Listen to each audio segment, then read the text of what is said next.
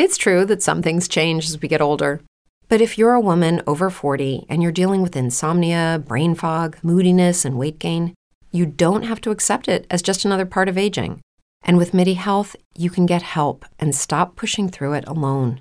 The experts at MIDI understand that all these symptoms can be connected to the hormonal changes that happen around menopause, and MIDI can help you feel more like yourself again. Many healthcare providers aren't trained to treat or even recognize menopause symptoms. MIDI clinicians are menopause experts. They're dedicated to providing safe, effective, FDA-approved solutions for dozens of hormonal symptoms, not just hot flashes. Most importantly, they're covered by insurance. 91% of MIDI patients get relief from symptoms within just 2 months. You deserve to feel great.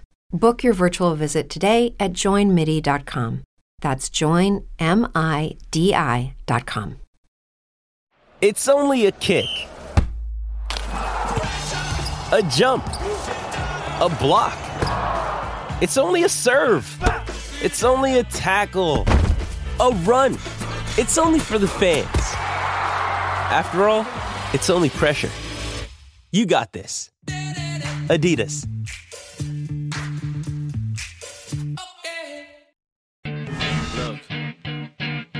Just like the Cougar football team, Ben Criddle was built, not born. And since 2009, he's built himself into the go-to source on the radio and online for all things BYU. This is Cougar Sports with Ben Criddle on ESPN 960 and ESPN960sports.com. Welcome back, Cougar Sports, ESPN 960. This is Cougar Country. I'm Ben Criddle, broadcasting live from our Les Schwab Tire Studios, leschwab.com. Safe travel starts with us at Les Schwab, leschwab.com. Make sure you got the right tires on your vehicles, Les Schwab, leschwab.com. Little Eminem bringing us back from the break. Detroit Lions are out, but Eminem still, hopefully, your number one lyricist, your number one rapper in your hearts. Yeah, no, you don't have to get him till 3:30, buddy. I said 3:30, Martin. Okay? Just slow your roll, buddy. Slow your roll.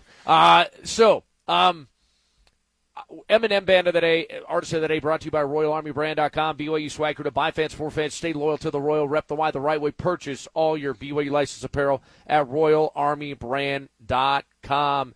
The finest twined linens of Brigham, conversational pieces that you're going to love. Your friends and family members will love as well. Double D by my side. Darnell Dixon, Caleb Christian is also behind the mic and on the socials, and we got Martin Kelly behind the glass.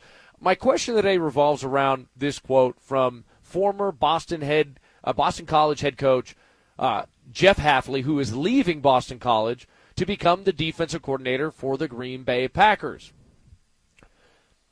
Just a quick side note, with all of this happening, NIL, transfer portal, the new college football landscape, I'm surprised Bronco Mendenhall hasn't made the jump to the NFL to just coach football instead of taking a job in New Mexico. Anyway, just a random thought. Good point.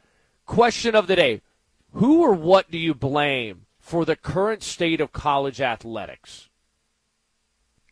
Because I think there's blame to go around, no doubt. And I think the low-hanging fruit, I know what it's going to be. I know exactly what it's going to be.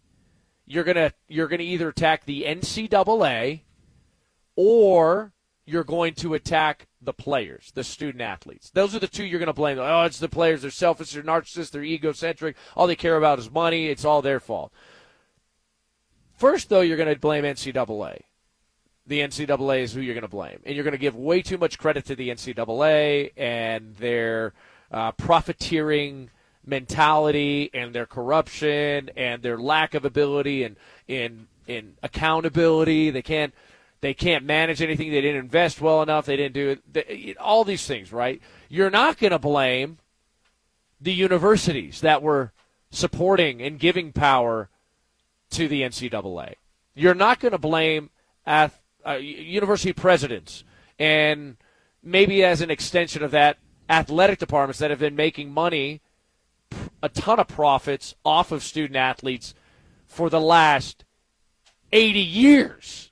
You're not going to do that, and that's what's so intriguing to me. I'm intrigued to see what people are saying because I guarantee they're going to say NCAA and they're going to say student athletes rather than even what about television networks? Why not blame them too?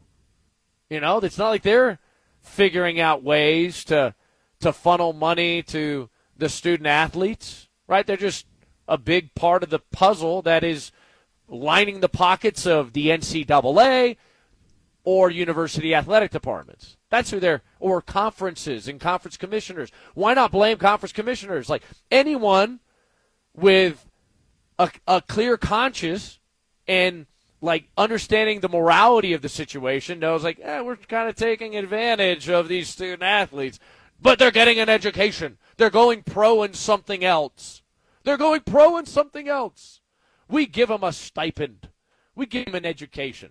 Yeah, but they're also allocating 40, 50, 60 hours a week to their craft that's making a lot of money for the university and the NCAA, especially in your Olympic sports, but especially in basketball. Double D, any thoughts on this? Who do you blame? I gave you all the options. Yeah. So I would put the blame on whoever's supposed to be the adult in the room. So probably the NCAA. But you had made a good point with the commissioners and the ADs and the power to guys the that are in charge of those.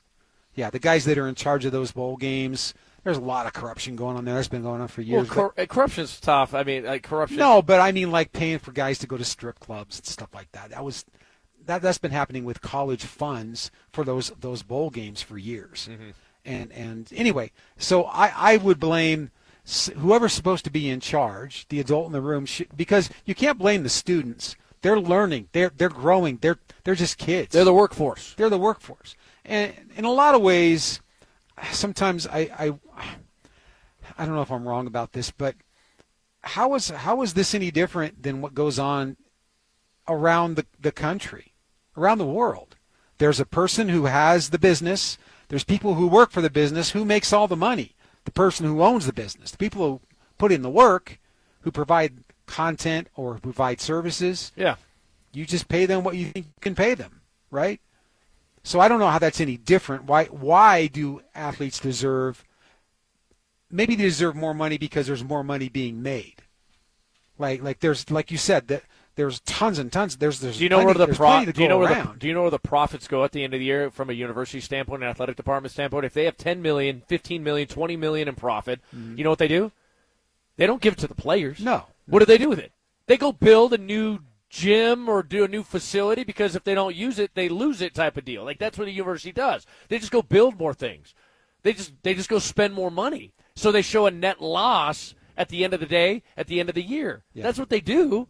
So that the revenue sharing, that's where it's like, okay, like I don't think everyone understands where the money is being spent or the business of college athletics over the last 50, 60, 70, 80 years. I just don't think everybody knows it. I don't think there's an encyclopedia, a timeline, an in-depth, expansive, granular, getting into the minutia, the muck of it, like teaching us common laymen that are just sports fans or sports media how this entity, this behemoth, has been created into billions of dollars for other people besides the student athletes. And then all of a sudden, when the student athletes have a little bit of power, it's like, well, this is what's wrong with the world. And, hey, let's welcome in our guest and get his thoughts on it.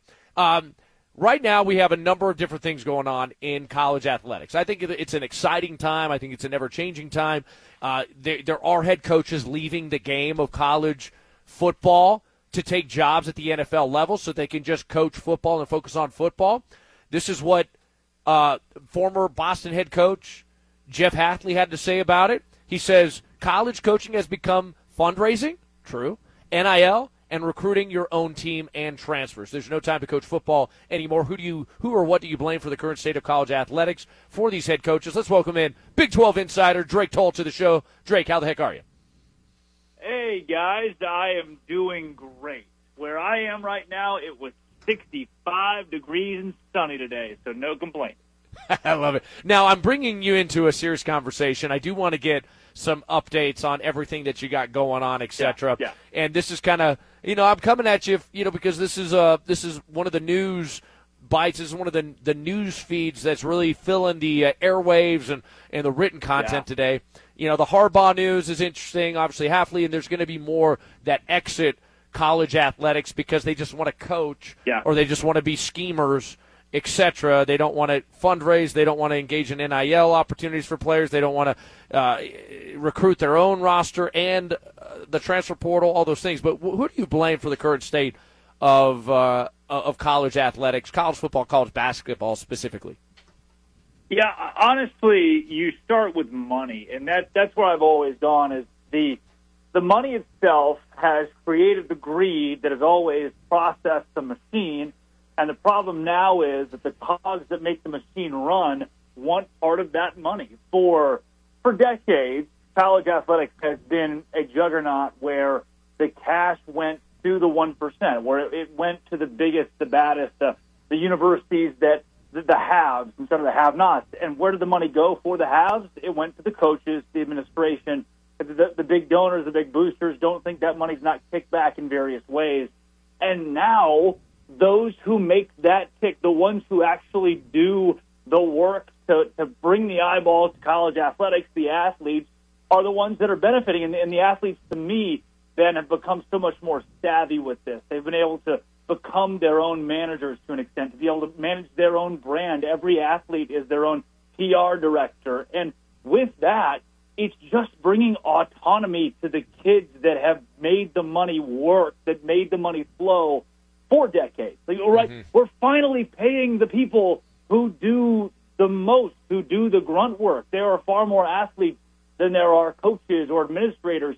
They're the ones that bring the eyeballs. People aren't showing up to an event to see a coach. They're showing to see the players play. And I'm not to say that coaches are not important in this and administrators are not important, but not for the amount of money they get in comparison to the athletes. That's for sure. And that's where the issue is that the money has caused the machine, and now the machine wants the money it deserves. The ones who are wheeling the machine don't want that. Ben, it's the money. That's it. It's the money. Mm-hmm. I think you can blame the collective money. Like I think that one of the fans that listens to the show and follows me says everyone is to blame. The current state of college athletics is the sum total of innumerable bad decisions, bad actors, selfishness, and greed. Yeah. So I think the root of all evil, right, is money, right? But I do think that there are certain entities that need accountability, and I would say the universities themselves and how they've operated their athletic departments and how and they're going to say, well, we're justified in this because the TVs, the TV networks, they were negotiating with us. We're the brokerage. We're but like they could have figured out a way to make it a little bit more fair, have a few more benefits for the student athletes, and only now when they're being sued, the NCAA being sued, and even I wouldn't be surprised if universities also get targeted here. Yeah. Are they changing with accountability? Can I interject too to say, look, if you were making a salary of a head coach, if I was making the salary of a head coach, I'm sorry that your job description has changed with an ever-changing world of college football. There was a period of time moving from the 40s to the 50s, where we went from leather helmets to plastic helmets.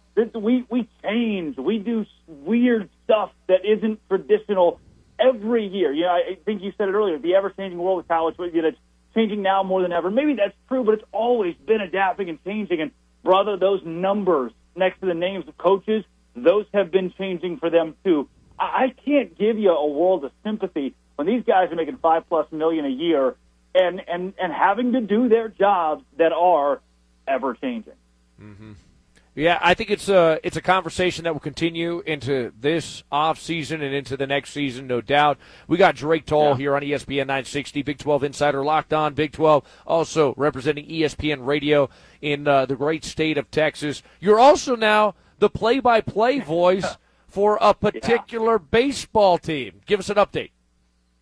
Yeah, so Ben, between the last time we talked and now, I have signed on with a company called Fans First that brought you the Savannah Bananas, and will bring you the Savannah Bananas to Salt Lake this season. Let's go. And have joined join the organization in the broadcast booth. So be following the Savannah Bananas and the Party Animals as they make a 30-plus city world tour coming up starting. Actually, we're in Tampa in 6 days, and then from Tampa we go to Philly, to Salt Lake, to Fresno, and everywhere in between, finishing off in Miami, even play Fenway. It's sold out. Minute Maid Park in Houston, and go up to Fenway as well. It's going to be a lot, if I may say. But I'm pumped, man. I'm pumped to be joining Banana Land. Let's go, buddy. Couple other things here. Big 12 basketball. Man, it has been pure and utter cannibalism, similar to the football season. Houston's still at the top. They've come away by the skin of their teeth, winning some basketball games in away settings, namely Provo and Austin most recently. How do you see Big 12 basketball right now? I think Big 12 is still the juggernaut that some people in national media don't want you to think that it is. I was reading Field of 68, listening to some of their podcasts this week, which I don't tend to, and their rhetoric, their message was that the Big 12 is overrated. And Ben, I don't understand how a conference that has 10 teams in the net top 40, 10 teams in the Ken Palm top 35 is overrated. Now, their whole deal was the fact the Big 12 didn't have a great strength of schedule in the non-conference. Well, the Big 12 has the second highest winning percentage in amongst anybody in the country in quad one wins. They have the best winning percentage against other Power 6 teams. No question, this is the best league in the country, and you're seeing it on display with teams like West Virginia beating a Cincinnati, teams like Oklahoma State finding a way to at least scratch out a win, and so many squads that are a game or two away from 500 in Big 12 play. To me, there are 10 teams, maybe more, with a legitimate case at March. And if you've got a talking head, the guy with 500,000 followers on Twitter, telling you the Big 12 is overrated, you can go ahead and you can drop them to 499,999 because they're not worth your time. That's Rick Toll here on ESPN 960. How do you see BYU basketball right now amongst the muck of it? They are competitive. They're a top 25 team. They've lost plenty of games in the Big 12 play. They've also won a couple of nice ones at home, and they got that UCF win on the road. That was nice. They got some winnable games in the future. Where do you think they end up in conference play? Can they get to 500? Can they get to 9-9 in conference play with some winnable games in the immediate future? You know, the way that I would describe Mark Pope and BYU right now is that word we used in the open about football. It's ever-changing. They're adaptive, shockingly so. There was a point in time about 3 or 4 games in the Big 12 play where I made the case BYU cannot live and die by the three. Now, these were in games where BYU was even taking less than 25 three-pointers. And a lot of folks came after me and said, well, BYU is trying to adapt outside the three-pointer. But the thing is it wasn't successful when BYU started to take a turn to focus more on the paint, to focus more on sets that weren't so three-point-centric. Things weren't working out all that well, and now they are. That game against Texas, 40 points in the paint for BYU in the 84-72 win. Now you're the better team against West Virginia. Oklahoma, you don't really know what you're going to get. At home against Kansas State, I think you're the better team there. Better team than UCF, better team than Oklahoma State. Now here's what it becomes. And this is universal, not just for BYU, but for every new Big 12 team. Remember that one time, Ben, that BYU was good at football, and I thought BYU could be a contender in the Big 12, at least a top half team in the Big 12. And in the middle of the season, they lost that dog. They decided, all right, it's our first year in the Big 12. We can give ourselves time to adjust. We can make excuses. If basketball does that, that's going to tank you. But they shouldn't. And these next 5 games, they could go 4-1. And if they do, they have locked themselves into March Madness. Earlier this week, the Big 12 football schedule came out for 2024. What are some of your thoughts on what that looks like? And then I guess BYU fans are very interested. The fact that BYU and Utah are playing again, but it's not the end. It's not a Thanksgiving week kind of game. It's not beginning. It's early in November. The first and foremost, there have been a lot of folks who I think have great intentions and great ideas about where the Big 12 should go from a football standpoint, who like spreading out the big games and giving yourself a better opportunity. I get it. It's tough to put any game against Alabama and Auburn. It's tough to put any game against Michigan, Ohio State. But to me, you have delegitimized what the Big 12 is and can become by completely balking at the idea of playing on rivalry week, especially with BYU Utah, which to me year in and year out could be a top 5, top 10 rivalry in the country. When you wave the white flag on rivalry week, the same way that the NFL and college football say, we don't want to try to play for competition. We don't want to. The college football doesn't want to play on a Sunday because you got to compete with the NFL. Right? You've delegitimized your product. You're admitting that you're not as good. And I go back to Clemson. 15 years ago, Clemson and Florida State was not a rivalry. Nobody cared. Nobody turned that game on. And Kansas State, BYU, Iowa State, even Texas Tech, those programs are 5 or 6 years of consistent winning away from being considered what Clemson is. We didn't care about them 15 years ago. And now with the lack of games on rivalry week, even if you get a team like a Kansas State, a BYU, a Texas Tech, who goes on a Clemson-esque run, we've already said that we're not as good as the other guys. We can't compete with them for eyeballs. That's not a message that I like. I don't like that our rivalry week features TCU and Cincinnati. That's a bad product to put out in front of the country, and I'm not here for backing down on what the SEC and the Big Ten has to offer. Well, Dre, I agree with you because I was thinking about this yesterday, that the beginning of the 2024 football season for the Big 12, essentially you have 8 new teams. Yeah. And you have Texas and Oklahoma going away. This league needs an identity. And how do you establish that new identity? Well, one of the ways you do that is by featuring a really good rivalry game on rivalry week. And I think, as you think, I think they've missed an opportunity there. What I think is worse about it is when you go to the Big 12 scheduling matrix and you see the way that they put these games, the dates they put these games, the first one you see in alphabetical order is Arizona State. And as soon as I saw that, I thought, wow, they made such a good decision to honor rivalry week. And then the very next one you see is Baylor and Kansas, and think, just when you thought they were going to put a Baylor TCU, Arizona State, a BYU and Utah, a Kansas State and Iowa State, or a Kansas and Kansas, something. Instead, again, you got TCU and Cincinnati. To me, you hit the nail on the head here with this. The Big 12 has to find an identity. I believe an identity in conference is built by conflict. Conflict starts with rivalries. The best rivalry is BYU and Utah. Why are we not finishing the year with BYU and Utah? Why is that game on November 9th or November 2nd or whatever it is? That does, you can't explain it to me for it to make sense. I hate it. Drake Toll, ladies and gentlemen, giving all manner of hot takes regarding Big 12 football, Big 12 basketball here on ESPN 960. Couple last things before we let you go and say farewell. Appreciate you hopping on as always. I've asked this question to Cougar Nation, okay? How are they feeling about Gerry Bohanon and him potentially being QB1? If we're going to stay in line with Big 12 discussion, you are very well familiar with Gerry Bohanon's skill set, his playmaking ability, and maybe some of his weaknesses, right? Some of the things, his gaps, right? He got beat out by Blake Shapen. Tell me the story of how this all went down, and are there people out there in Baylor country that look to this particular decision of Jeff Grimes and say, look, we should have gone with Gerry Bohanon. We made the wrong choice. Give me your thoughts on this.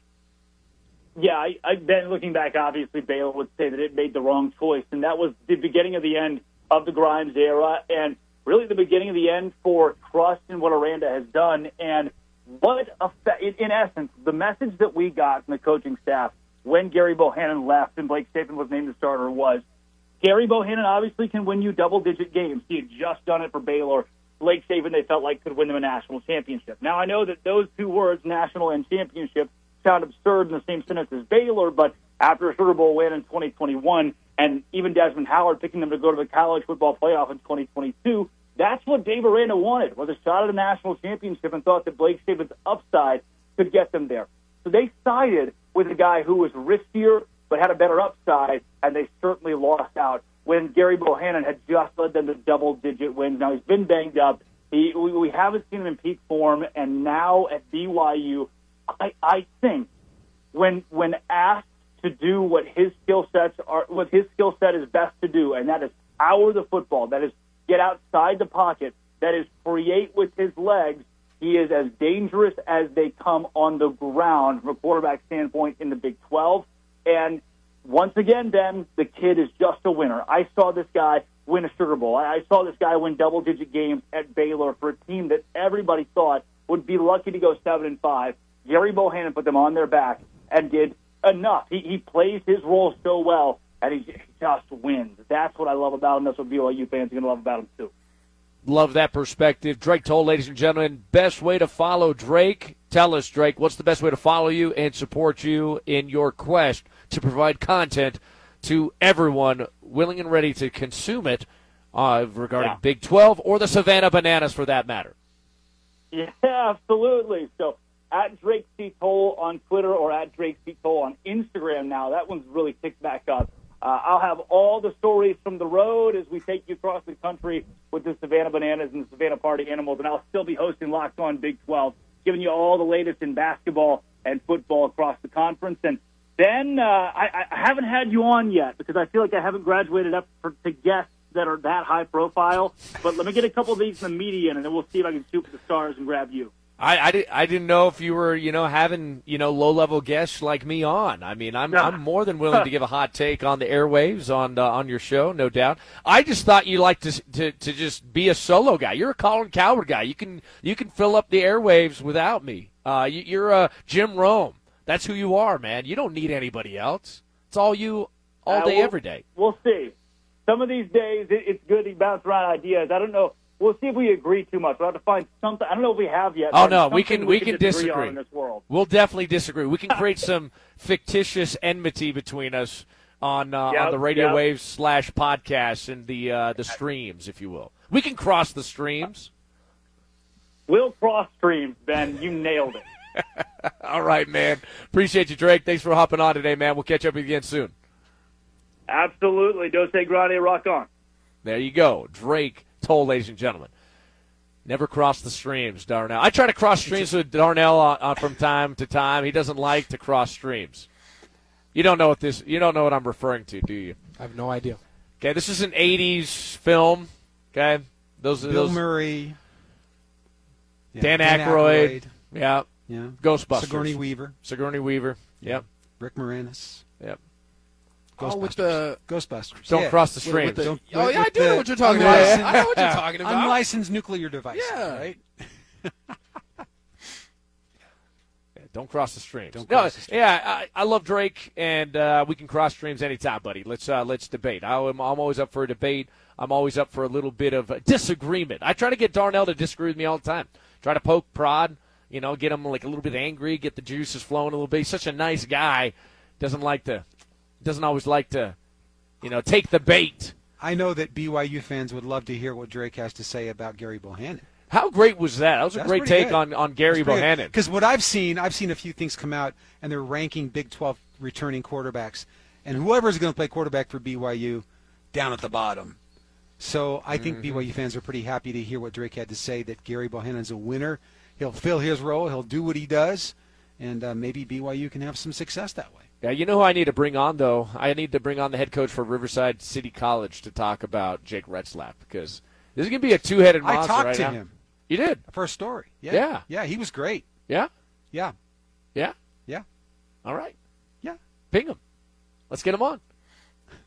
Text him. Let's go. I want to debate. I want to talk. Let's go. We're going to go to break. Our question of the day, chime in on it. Want to hear from you, all you Cougar fans in Cougar Country. A lot of movement in the head coaching world. College football is changing. Is it changing for the better? In my opinion, I believe it is.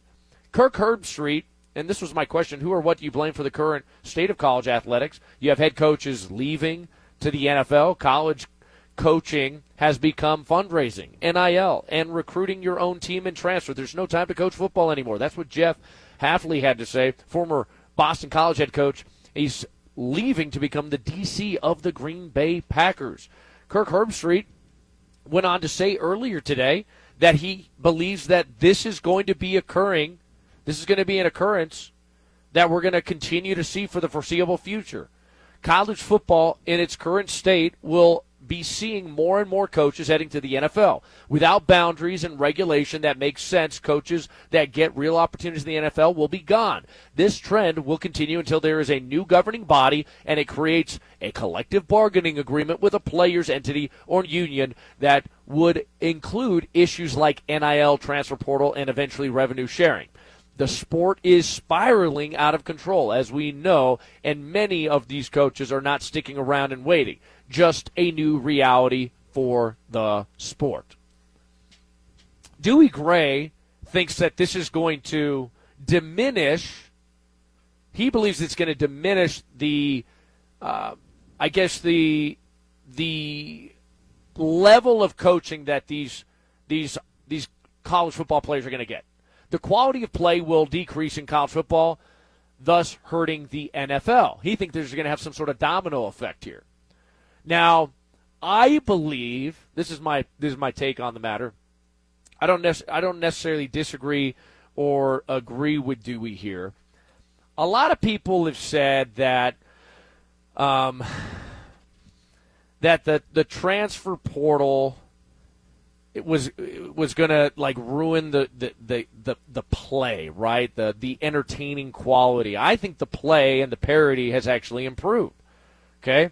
I think there are plenty of talented football players. I think despite CTE and the propaganda that was put out and all the fear-mongering surrounding concussions and concussion protocol, etc., you've actually seen an increase of high-level, high school football players jump into the sport and want scholarships, right? They want to play the game.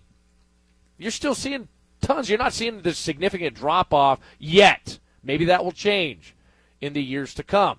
But right now, you still have a ton of kids coming out, high-level football players, and they're wanting to play at the collegiate level. D1 AAs, D2s are filled. JUCOs are being filled with guys that want to play the game. I believe there are high-level coaches at JUCO ranks. I believe there are high-level coaches at the high school level that want to make more money, and they're willing to take on those jobs right now. It's just, are you willing to hire them if these college coaches are going elsewhere? I ask this question all the time to individuals that are former players, football, basketball, whatever, baseball. I'm like, if you were independently wealthy, what would you do with your time? They're like, I would coach. I would coach if you were independently wealthy. They want to get into it because they love it. They love the competition. They like the culture. They like the strength and conditioning. They like the nutrition. They just love everything that goes into it, whether it's basketball, football, whatever it may be, coaching. Like I think there is plenty of high-level coaches out there at the high school level. I think a guy like Eric Kerr could go into the collegiate level very easily. I think he'd do fantastic. I don't know who coached you in high school, Caleb, but my high school coach, one of the winningest in high school football history in the state of Arizona, he could have been a college football coach. No doubt about it. I think he would backfill. If you see people moving up and they don't want to do this, I think there are people that want to continue to coach. We'll see what happens, though. We'll see what happens. Any thoughts, any comments here before we go to break? I was going to say my high school coach for my junior and senior year was Danilo Robinson. He kind of coached all around the country, Army, Navy. Okay.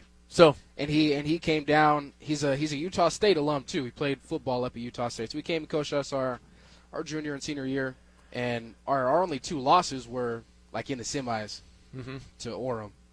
So he was a high level coach. He went out to California, back to his alma mater, and and produced pretty well.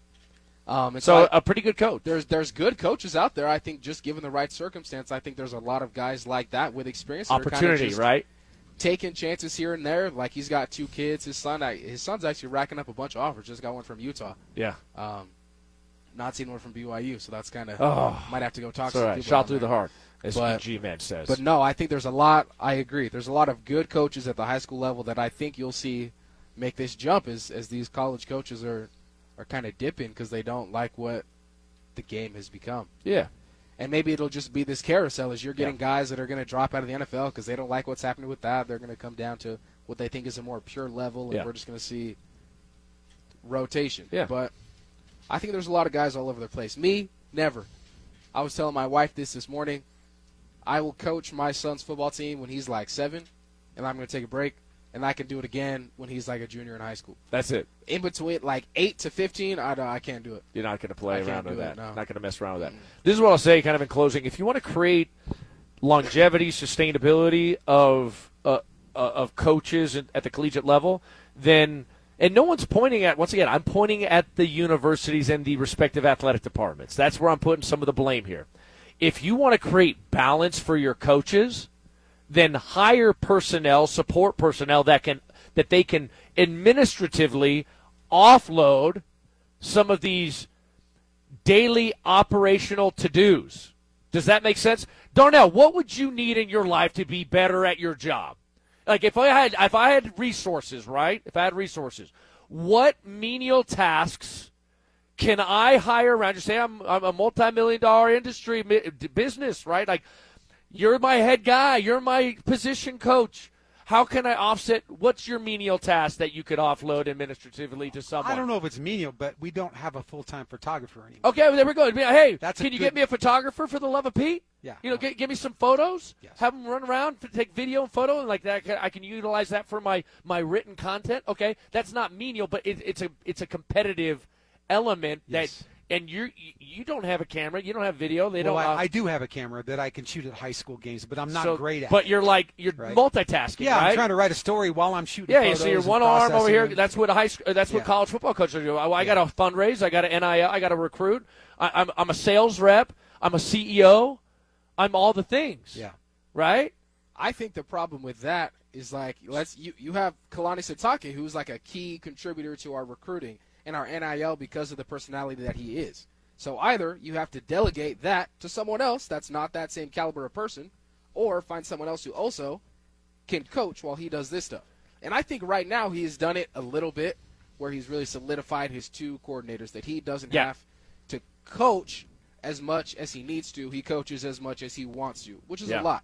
But so he is able to do these things over here. But I think the problem is that in the true college football delegation, like your Nick Saban, recruits come because they like Nick Saban. Like they want Alabama, but they like Nick Saban. They like Nick Saban. So you can't. So you're 72, like knowing you got to do all of it. You got to teach these boys how to be men, but you also got to be the one to show up at their house. Yeah. And so the delegation, like you can hire as many dudes as you want. Do you want your head coach to be a fundraiser and sales rep? Yeah. Or do you want him to be a CEO? These are these are three different skill sets. Yeah. Okay? They are. I don't care what anybody says. Like, these are three different. I am sales, marketing, and I've learned to be more administrative and a better leader and more kind of like executive based as a small business owner. But it's a skill set that I didn't necessarily naturally had. I had to develop it. It's hard to spread yourself out thin, right, and do all the things. That's what I'm getting at. If I'm looking under the hood, I'm saying, okay, athletic directors, university presidents, do you want to create sustainability at your particular school? If you continue to overwork your coaches, you're going to burn them out, and then they're going to leave, and they're going to get money elsewhere. They're getting the same or similar money going to the NFL, and you're going to lose them. Okay? So you better sit down with them and say, what can I offload? How can we hire around you? Give me feedback. Where do you feel overly stressed? Where do you feel overly extended? What's the best business competitive model for our organizational design within a football department, right? And truly execute it after that, right? Execute what feedback they're giving you, because he just told you, he's like, this is what I've been doing. I have not been coaching. I got into coaching to coach, not to raise funds, not to, figure out NIL to what like my players will stay at my university, not to go and recruit the transfer portal. That's not why I got into this. Like, this is a new thing, right? Like, that's why he's leaving. Maybe that's why Harbaugh's leaving, because he hit the top and he's like, all right, now I can just go focus on football for a minute. I don't have rules and regulations, the NCAA, this paper tiger like breathing down my neck and causing bad PR. Now the for NCAA me. Can't ban him from something. Yeah. Causing bad PR and villainizing me, when he is a God-fearing man. He's a good man. He's a man of integrity. He's trying to do his job. He's just trying to win games, and he did. Yeah, but I think he did it the right way. Everyone's going, oh, no, he's a dishonest, like the whole propaganda machine in like, this, I don't know, there's a muckraking element to it. Like, I think Harbaugh and his family are fantastic people. I do not think that is a bad man. I do not think that he is a corrupt individual that is just willing to do anything doing whatever it takes to win. I don't know. I think that is a false narrative. It's a false narrative, in my opinion. And but that's what happens when you win. Look at what's happening with Tennessee. Tennessee has done some things aggressively in NIL and transfer portal. And you know who's pissed off about it? Probably teams that have lost to Tennessee over the last 2 years. Right. And so they're like, hey, you should go and evaluate this. The teams that have traditionally beat you, right, and then have some power over the NCAA or have influence in the media world will give you some information. Hey, I heard this. You should investigate. You should look into this. It's a story. Media organizations will then run with it because they can make money off the clicks and the controversy, et cetera. Is it true? Is it false? Is it slander? Is it libel? Whatever it is, but that's how it goes. And then it creates some sort of balance in the force. They don't like it. They don't like it that Tennessee bought up depth. I didn't like it either because Keenan Peely and Gabe Jeudy-Lally just started for them. Keenan got injured, unfortunately. We didn't get to see him play, but Gabe Jeudy-Lally was a starter for Tennessee. It'd have been nice to have it Brigham this last season. Anyway, I digress. We're going to go to break. Mark Durant talking BYU men's basketball coming up next. This is Cougar Sports, ESPN 960. Dreaming of a better sleep? Tossing and turning is not your destiny. And Ollie is here to help. Ollie invites you to sink into sweet, sweet slumber to improve your mental and physical health and overall wellness. More than just melatonin, Ollie's ingredients help you unwind your mind for a delightfully dreamy drift off. Sleep is on the way at Ollie.com. That's OLLY.com. Survivor 46 is here, and so is On Fire, the only official Survivor podcast, and we have a twist this season. The winner of Survivor 45, Dee Valladares, will be joining us every week. We're going behind the scenes of the biggest moments, the how and the why things happen, and the strategy and analysis you can only get from someone like me, a Survivor winner. Listen to On Fire, the official Survivor podcast, wherever you get your podcast.